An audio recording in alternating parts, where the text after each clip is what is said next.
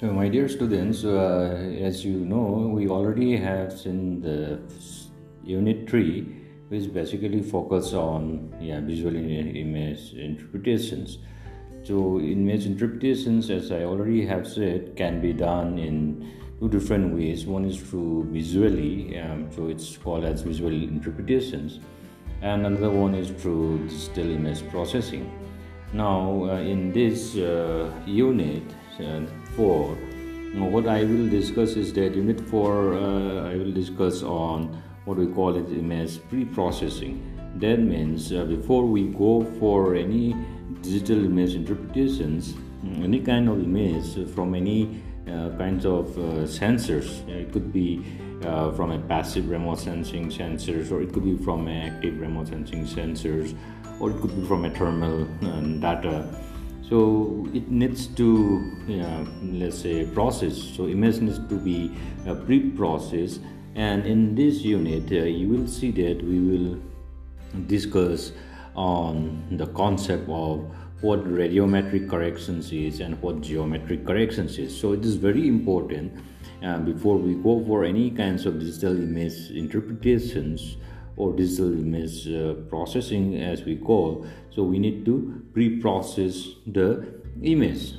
So in this particular units, you will see that there are three different types of corrections which we normally do during pre-processing steps. That is radiometric corrections, atmospheric corrections, and geometric corrections. And there are certain miscellaneous pre-processing steps that you will see in these units, like subsetting, mosaicing of different images of the same area, let's say taken as different scenes.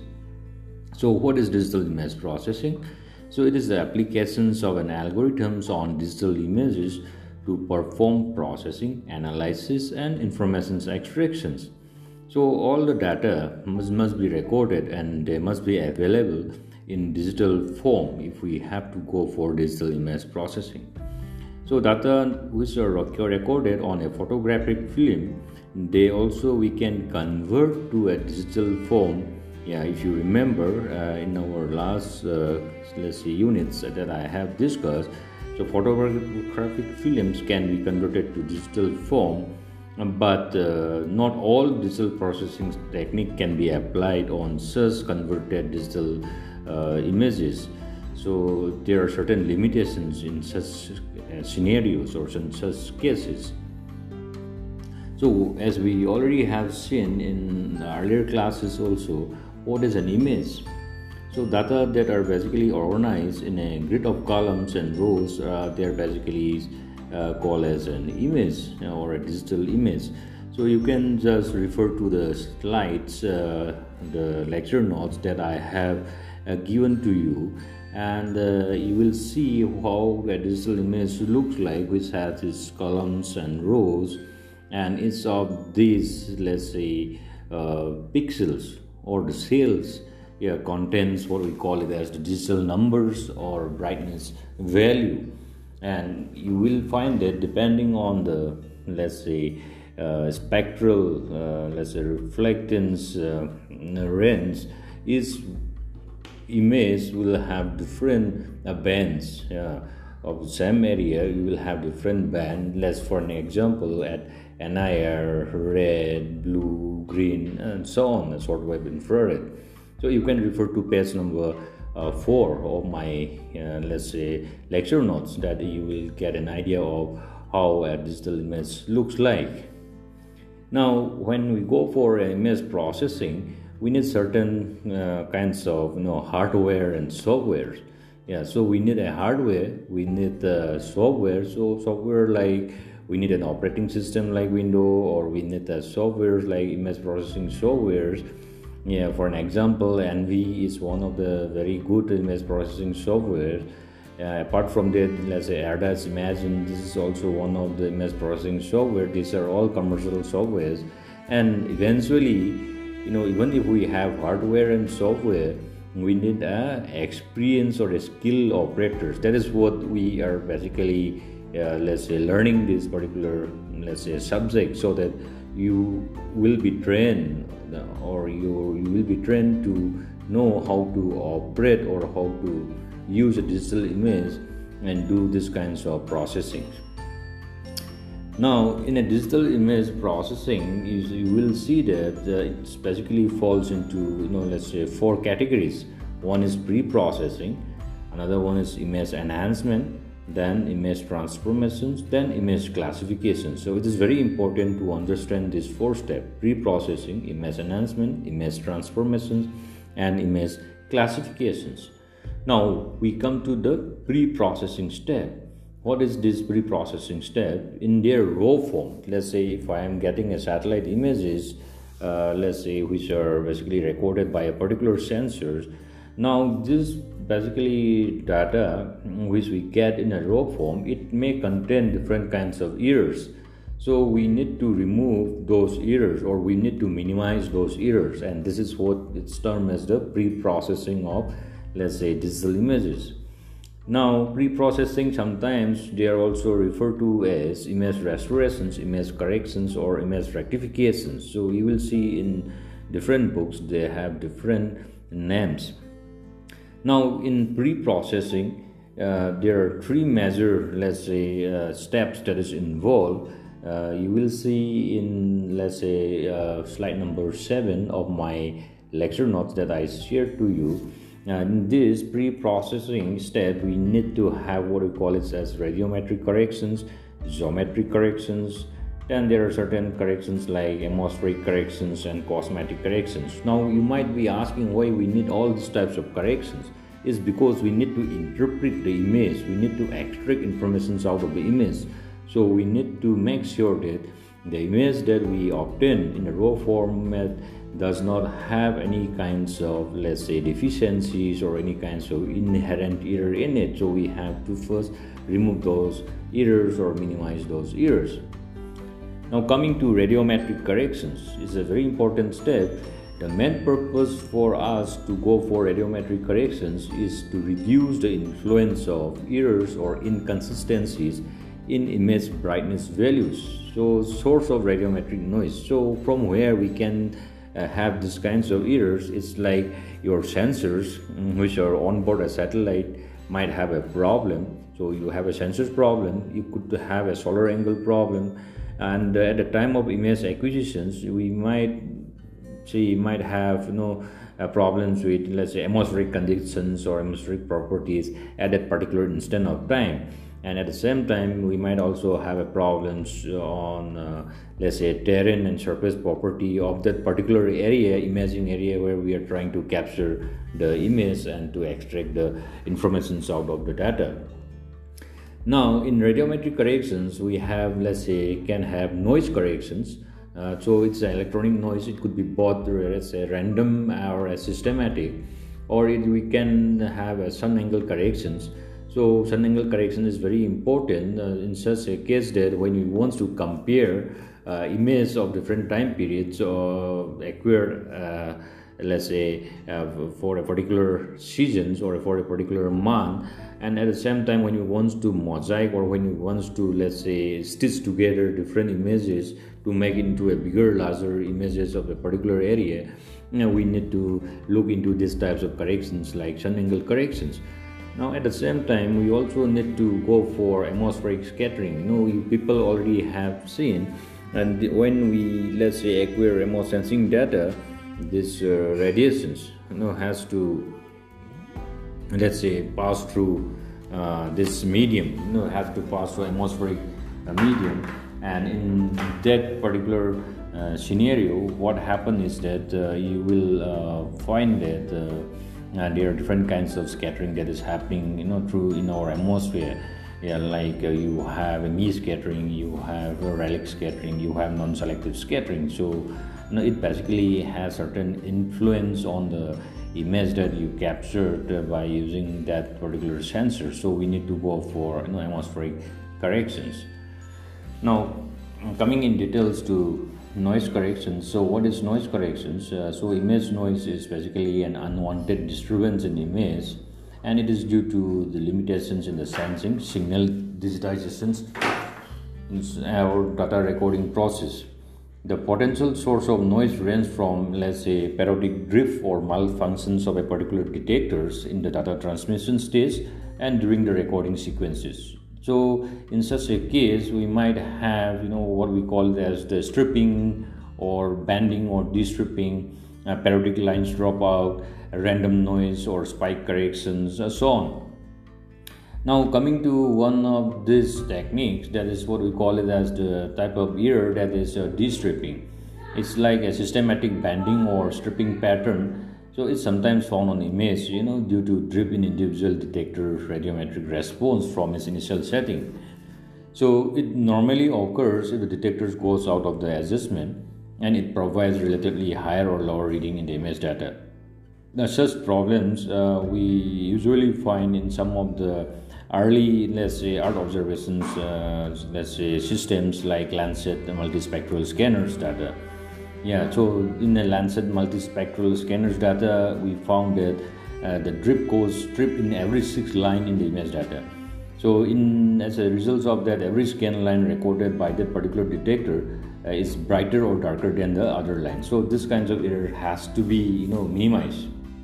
So see in this slide number let's say 12, so you will see that the removal of this stripe is known as what we call it as a de-stripping by histogram procedures. So histograms is generated for a scan line number. If you see in this refer to that image on the right side, you will find that histogram is normally generated for scan line 1713 and 2814 and so on.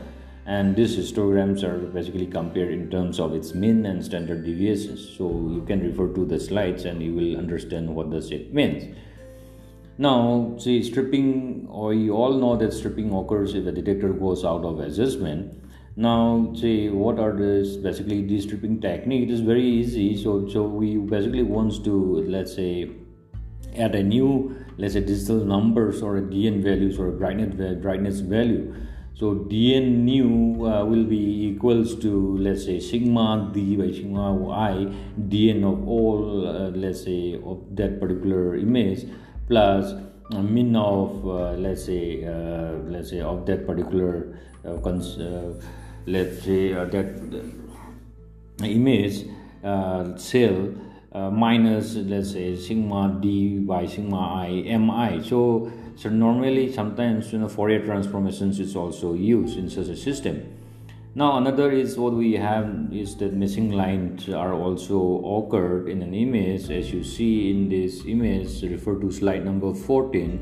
When a detector either completely fails to function or become temporarily saturated during a particular, let's say, scan times.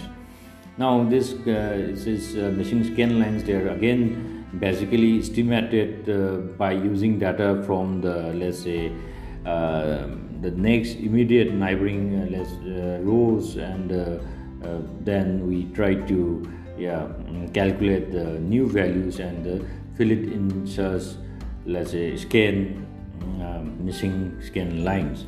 So you will see here, for an example here, if you see in slide number 15, so we have to, let's say, 1, 2, 3, 4. In the 4th row and in the, let's say, 4th, 5th, 6th row. So if we see if the, let's say, 4th and 6th, if 5th is missing, then we can basically replace the, insert the dn of this 5th scan line by using the dn values of the 4th and the 6th by using these equations. Dn of xy equals to dn of xy minus 1 plus dn of xy plus 1 by 2. This is by simply taking the average of the upper and the lower rows and, let's say, inserting the corresponding average dn values. This is how we remove the missing scan lines. So this is an example, so which is given here. You can just have a look. Now, what pixels? There are certain, let's say, what we call it as a random noise, are also possible. So we also call such random noise as spiky or salt and peppers or snowy appearance, and such kinds of, let's say, random noise. We basically we remove it by using certain kinds of filtering technique. Yeah, we will come to these different kinds of filtering techniques, as we subsequently go in this particular units and subsequent units. Now we also have the vignetting removal. Most of these vignetting problems occurs mostly from aerial photography or aerial photogrammetry. So vignetting also we can remove. And sun angle corrections, also have to do the sun angle corrections, as I already have explained that the sun angle correction is very important if we want to compare images of the same area acquired at different time periods within a particular seasons or a particular year. Yeah, so it's just showing if you refer to slides number 22, it is just showing let's say examples of how sun angle corrections is being done for a Landsat enhanced thematic mapper plus images of a infrared color composite image with different sun angles. So if we have different sun angles, how the image looks like of the same area, you will see it. Now, topographic corrections also we need to do it. It is topographic is basically correction due to the let's say high relief. Sometimes due to this relief we have a shedding effect, and it has to be corrected between the solar radiation directions and the normal vectors to the ground surface. Now, topographic corrections can be done by different kinds of, let's say, methods we basically use, like topographic slope and aspect methods, bidirectional reflectance distributions functions, and so on. Then atmospheric scattering, haze removal, we basically have to do it. So it's just basically when we have haze, basically it's an additive effect. That means when you have an let's say DN values of, let's suppose 50, but due to this haze effect you will have higher DN values. So we basically have to remove it so that we get the actual reflectance value. So if you see here in this slide number 26, it's an example of hazy image on the left side, and on the right side you will see this is a corrected let's say image after appearing, let's say applying the corrections due to atmospheric scattering. Now, atmospheric corrections are not considered as errors, but they are part of the signal received by the sensing device. So there are various types of algorithms that are being developed by different research group or research let's say organizations, which are being developed and used to correct atmospheric effect. Yeah, just if you refer to slide number 28, you will see before corrections and after corrections of a particular area. Atmospheric corrections has been done. Now, why do we need atmospheric corrections? So we need atmospheric corrections because of the fact that physical relations of radiance to surface property. So this basically we need to relate the radiance that is being reflected, that is reflectance from a particular object or features on the ground.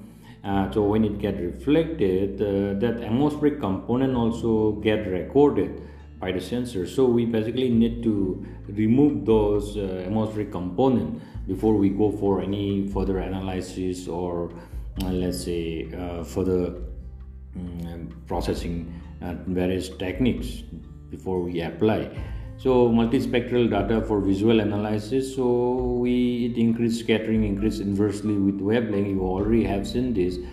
So image ratioing, if we are doing it, it leads to bias estimations. So we basically need to go for atmospheric correction. This is very important. Now various methods are there for atmospheric corrections. You can just go through the slides number 30, 31, then 32. So these are all different methods, like we have histogram minimum methods, dark pixel subtractions methods, and regressions methods. These are some of the methods for atmospheric corrections. This is just for your understanding. You have to just go through these particular methods. Now there are also methods like radiative transfer models, which are basically used nowadays by various, let's say, standard, let's say, softwares Lotrans. These are numerical models that is available. Motrans for ATREM, ATCore, Flash. Yeah, so you will see Flash is being inbuilt in let's say image processing software like Envy. Now, so these kinds of models are also being applied to remove, let's say, to go for atmospheric corrections. So this just gives you different kinds of, let's say, algorithms for atmospheric corrections. So atmospheric corrections are not always necessary. So if we go for, let's say, as we are studying only a single scene or single images of a particular area, and but it is often very necessary when we try to, let's say, mosaic images, or when we try to stitch two different images or more than two different images. If we try to stitch of the same area, then we need to go for atmospheric corrections. And sometimes when we go for sense detection studies of a particular area of image acquired at different time periods for multiple, let's say, year or seasons, so we need to go for atmospheric corrections. Now we also need atmospheric corrections when we are applying classification statistics to multiple scenes. So always it is necessary if we need to calculate ground reflectance or compare satellite radiance to ground reflectance measure. So there are instruments like what we call a spectroradiometer, which basically measure the reflectance from an object or from features on the ground. So if we use that instrument, if we are doing the measurement on the ground, and if we want to compare it with the satellite radiance, which is being recorded by the sensors on board a satellite, then we need, before we make a comparison, we basically need to do the corrections, that is atmospheric corrections on that particular satellite images, before comparing with the ground data. So you will see that these are some kinds of pre-processing steps, and one of the other pre-processing steps is what we call it as the geometric corrections. So digital image, as we all see, that they often contain systematic and non-systematic geometric errors, and that arises due to various factors like art curvatures, let's say platform motions, relief displacement, and non-linearities in scanning motions, the art rotations, etc.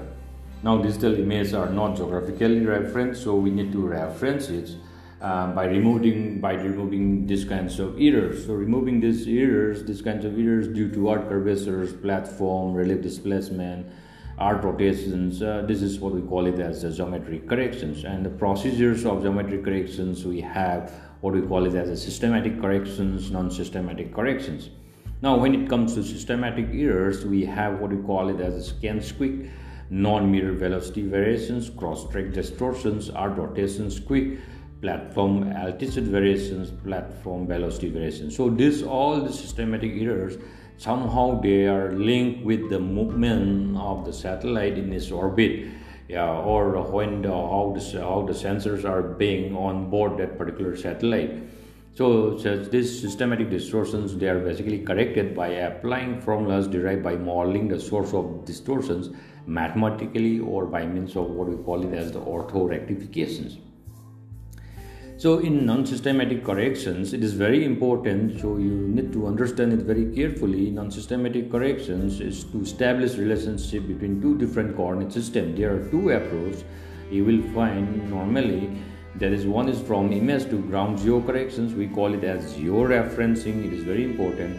Another is from image to image correction. That is what we call it as the registrations. So if you see slide number 46, it says image to ground geo-corrections. So raw image, when you get a satellite image, raw satellite image data, it does not have any reference to the ground. So we need to reference it. If we want to use that particular image with reference to a particular area on the ground. So this is what we call it as the georeferencing.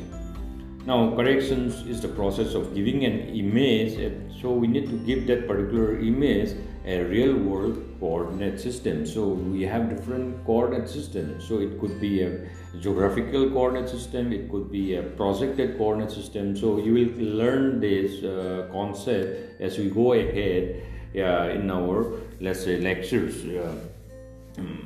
When we start working with, let's say, GIS part. So this image to image corrections is assigning coordinate system of one image to the second image of the same area. So if you see here in slide number 48, so if we have an image of a particular area, so we are basically taking the coordinate system from this particular, let's say, image, and it is basically fitted to this another image which does not have any coordinate system. Once we transfer the coordinate system from this particular first image to the second image, now the second image has taken the coordinate system of the first image, so it is basically being transformed. So this is image to image corrections. Now this is what basically transform this, the what we call it as the coordinate transformation. So we use a polynomial transformation. The relationship between the pixels coordinate system and the image coordinate system can be defined. So minimum number of control points required for these kinds of transformations depends on the order of polynomial transformations, and the accuracy of the geometric corrections is given by these equations. So if you see the equations on slide number 49, where D is the difference between the uncorrected pixels and the corrected pixels. Now resampling is another technique. So when we go for transformations, image transformations, we need to go for what we call it as the resampling. So resampling helps us to determine the digital values to place in the new pixels locations, because earlier your pixels were, let's say, your image was not, let's say, geographically referenced, but after transformations, what happened is your pixels, the cells get transformed. So you need to assign values to those new pixel locations of the corrected output image. So in such a case, we are basically using various resampling technique. So it is a process of fitting one raster grid to a new rectified raster grid. So in resampling, we have different methods of resampling. As you will see, we have nearest neighbor methods, bilinear interpolations, and cubic convolutions. Now, some decisions we have to make about what pixels values should be chosen for placement of a pixels to that particular new grid. So depending on our intended use or applications, we have to be sure that what kinds of resampling methods we need to use, whether we go for nearest neighbors, whether we apply bilinear interpolations, or whether we go for cubic convolutions. Examples of nearest neighbors. So why we use nearest neighbors? We can use it when we want to retain or the original pixel values of that, let's say, before the transform, the values of those images before the transformations. The problems or limitations of nearest neighbors resampling method is that you will find there are duplications of pixels values, and sometimes you will find there is a problem of what we call it as a stair step and dropouts. Now in case of bilinear, it calculates the output cell values by calculating the weighted average of the four closest input cells based on distance. So if you see in slide number 54 of the lecture notes, it gives you an illustrations on bilinear interpolations. So it calculates the value, average value of this 1, 2, 3, 4 cells, average value of this 1, 2, 3, 4 cells of the original untransformed image, and the average value of this 4 cell is being assigned to this upper left pixels here values. So in such, let's say, sampling methods, they are more spatially accurate. You will find there is a smooth transitions, but on the other hand, the limitation is that if you want to retain the original pixel values, sometimes you will find that the integrity or the original values of your image data will be lost, and it is basically slower than as compared to nearest neighboring methods. Now, in case of cubic convolutions, instead of only 4 nearest cells, it will take the weighted average of the closest 16 input cells based on distance. So, if we want to assign values of these particular pixels in that transform grid, for these pixels, what it will do is it will see the nearest, let's say 1, 2, 3, 4, 5, 6, 7, 9. Then so it will try to see the values of the average value of the closest 16 input cells, and based on its distance, and it will calculate the average value, and it will be assigned to the corrected grid. So here you will find that it will get a sharpened images and a smooth noise. Here also the same problem, just like bilinear methods. You will see that original pixel values integrity is low, and it's the slowest methods as compared to the other two, that is your bilinear interpolations and the nearest neighbors. Now coming to some miscellaneous pre-processing steps, as I said, if you want to go for subsetting, let's say you have a very large satellite image of a particular area, and your study in interest area is only a small portions of that image. Now in such a case, what we do is that you break it out. Let's say you cut part of that particular whole image in such a way that you get only that part of the image which is of your let's say AOI, we call it as area of interest. Then you work on that particular small area only. And sometimes we also go for, let's say, mosaicing, that is, you want to compare, or you want to let's say combine multiple scenes to cover a larger area. So for instance, you might have a small let's say image of a particular area, but you don't want to work on those smaller area, rather you prefer to work on a large area. So before you go for working on a large area, what happens is you just combine all those small piece of area, just like in a puzzles, like you just try to combine all the images part by part of those puzzles and come up with a large, let's say, image. Like that, when we have different scenes of a particular area, you basically let's say stitch all those parts together to get into a larger image or larger area, and this step is what we call it as mosaicing. So this ends the, let's say, a brief overview on the image pre-processing steps of let's say this particular unit. Now after this, when I will go for the next unit, that is your let's say image enhancement. So it will be, as I said, digital image processing consists of, let's say, 4 different steps: the pre-processing step, image enhancement step, image transformation step, image classification step. So what we have seen in this particular unit is on the pre-processing step, a very rough or very overview of whole pre-processing step.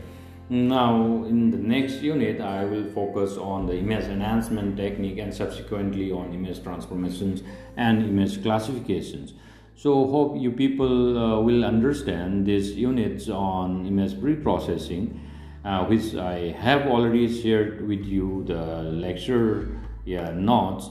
So when you go through these audio lectures, I suggest you basically open your lecture notes on unit 3, unit 4, which I have shared with you on image pre-processing, and go along with it. So when you open and when you start looking into each and every slides, trying to understand what is basically given in the lecture notes, you can also let's say listens to my this particular let's say series of audio lectures, which will give you an additional informations on understanding the, let's say, the units.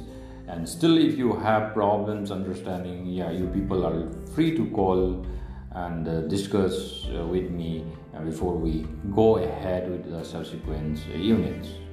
Have a nice day, and hope you people have a happy reading. Thank you.